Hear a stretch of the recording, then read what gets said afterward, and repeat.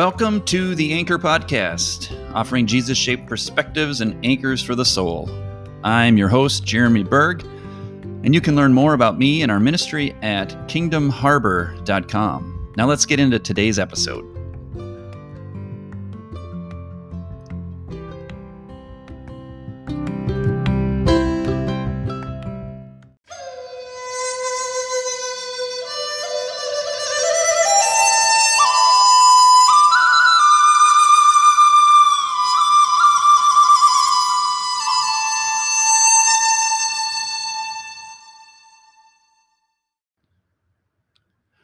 Well, we're glad to have you with us as we kick off this new series following the Chosen television series, the first ever multi-season TV series on the life of Jesus. It is a crowd-funded project that is getting rave reviews. It is 100% on Rotten Tomatoes, which is unheard of. When does that happen? Especially for a Christian-themed show.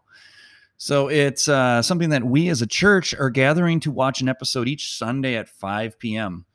and then putting out this little follow-up episode on each Tuesday. And so some of you are listening because you are watching with us in person at Main Street at St. Martin's by the Lake. Others of you are just following along. I'd like to say hi to any of my Solid Rock students out there who may be joining us. I will try to post the viewing schedule so you can stay on track. But let's dive into episode 1.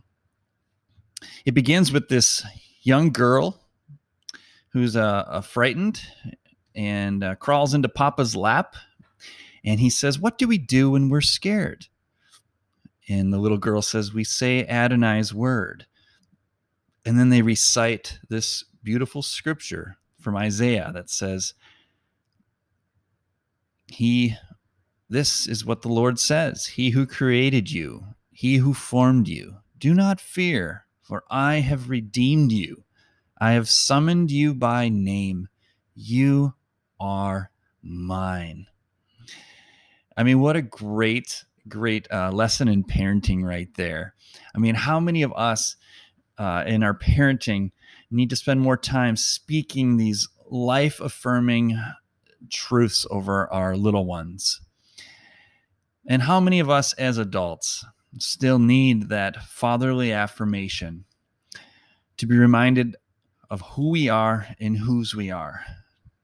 Well, that's a big theme of this first episode.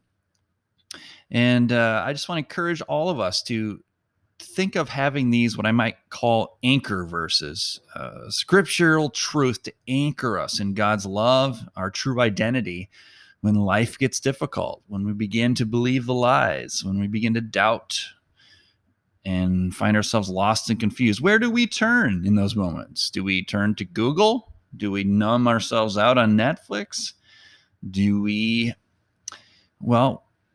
May we have people in our life we turn to who remind us who and whose we are. And that's a beautiful way this story opens. I noticed that this picture of a little girl in her father's lap.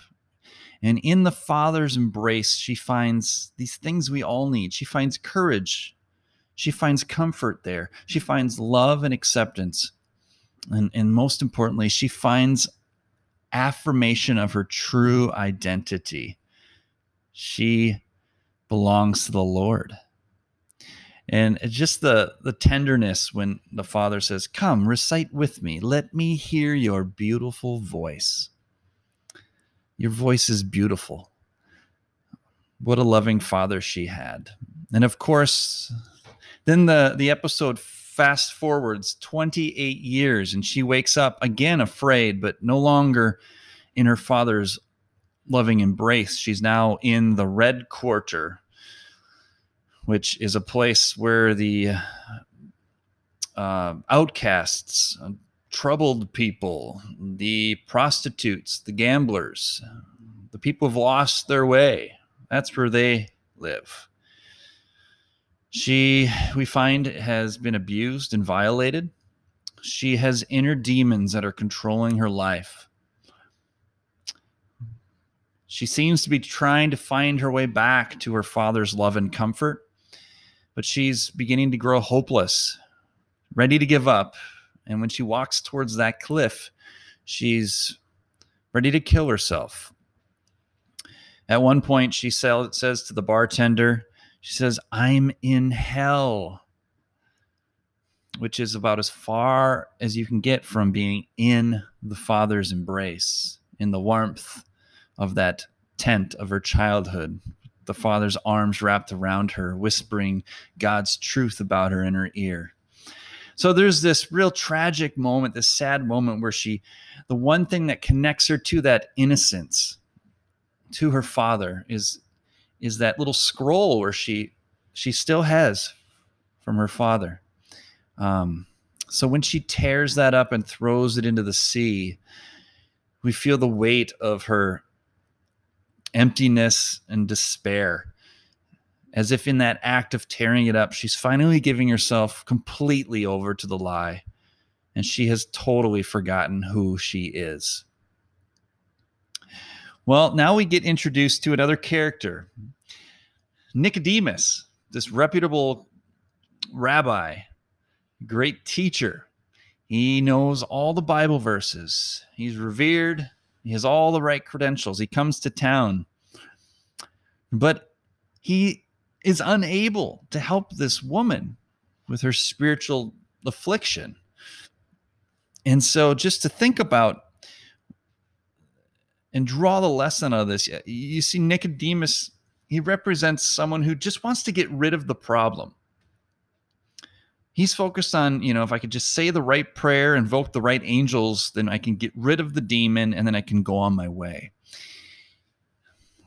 When that doesn't work, he tries to make sense of his failure. You can tell he's conflicted. His wife is kind of trying to say, "Oh, don't worry about it." But to make sense of it, he ends up concluding that the young woman, is responsible. He blames her for the demons that have invaded her soul, because he concludes only a wicked soul could become the dwelling place of so many demons. But in the end, he fails to heal her, because I think he's focusing on just getting rid of the demon, not giving her a reminder of her true identity. So let's talk about the power of a name today. Those of us who know the Bible well can probably guess quite early in this episode who this woman is, but I will not reveal it yet. I will not spoil it. But because in the episode, she is known as Lilith the entire episode. Now, a little bit of digging into the ancient background of this name, you will find that Lilith was the name of a she-demon of ancient Babylonian myths. This she-demon is associated with chaos, destruction, desolation. She's a winged creature who flees to the barren desert. And from there, she haunts and stalks pregnant women. The patron of abortion, has poison in her breasts rather than life-giving milk. A very spooky demon. And so there's this important theme of who are you? What is your true name? And as we meet this woman in this episode, she's very much someone who's associated with being afflicted, of demonization. Her life is chaos and destruction.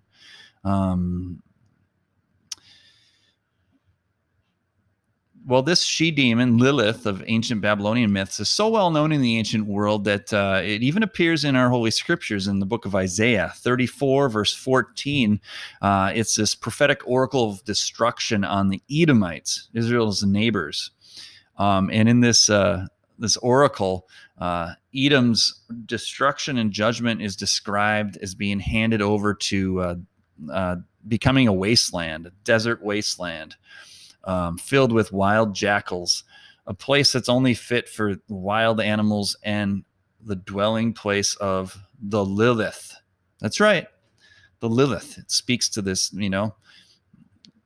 Edom has become a place only fit for this demon of desolation. Well, there's some crazy later Jewish legends that grow up around Lilith that you can Google on Wikipedia if you're interested. But for our purposes, or at least the purpose of this episode, this young woman, we can conclude, this Lilith, is far, far from the safe and secure and loving arms of the Father at the beginning of the episode. And as the episode moves on, we even see she seems to be traumatized by the memory of the death of her father, as that was probably, you can imagine, the first time she felt the crack in her identity. As her father passes away, she loses the one who was her voice of truth, the one who would stroke her hair and remind her whose she is and what her name is, the one who would point her to the Holy Scriptures to define her. But now she is lost. Well, as the episode draws to a close, and by the way, this episode is pretty slow. I remember the first time I watched this, I thought, okay, I'm into this a little bit, but I wasn't totally gripped until the very end of the first episode. Because the first episode is really trying to introduce characters. And we meet Matthew, the tax collector, very intriguing character. I love the portrayal of Matthew. You see his wealth in his large shoe collection. You see his the way he's ostracized from the community and needing to hire a driver to drive him to his tax collector booth in hiding, so he won't be ridiculed by his fellow Jews who despise him for taking their money and getting rich off the taxes of these poor peasants. We meet Simon, who will become Peter, and his brother Andrew, who have accrued some debt, and we get to know Peter. Simon is kind of a rough around the edges character. You're going to love seeing how he's the only disciple who's mentioned as having a spouse. So we get to see some creative artistic license around what it would have been like to be married to Peter, especially when Jesus calls him later. But for my money, Nicodemus is this really good character they develop in some really thoughtful ways. But to wrap up this episode, friends, as I've reflected on this woman afflicted by demons, I think many of us have our own strongholds, our own inner tyrants, things that we want out of our lives. A sin pattern, an addiction, a negative voice, insecurity, fear. And we want just to get rid of it. And so we, like Nicodemus, we think if we just pray the prayer, or we recite more scripture, we faithfully do our quiet time every morning, if we listen to sermon after sermon or go to Bible study upon Bible study, it'll be enough to get rid of the problem. I think what this episode brought home to me is that it wasn't when Jesus walks onto the scene to deliver this woman. He doesn't just do away with the demon. No, first he gives her something. Before he takes away the affliction, he gives her a reminder of her true identity. He gives her back her true name, reminds her who she is and whose she is.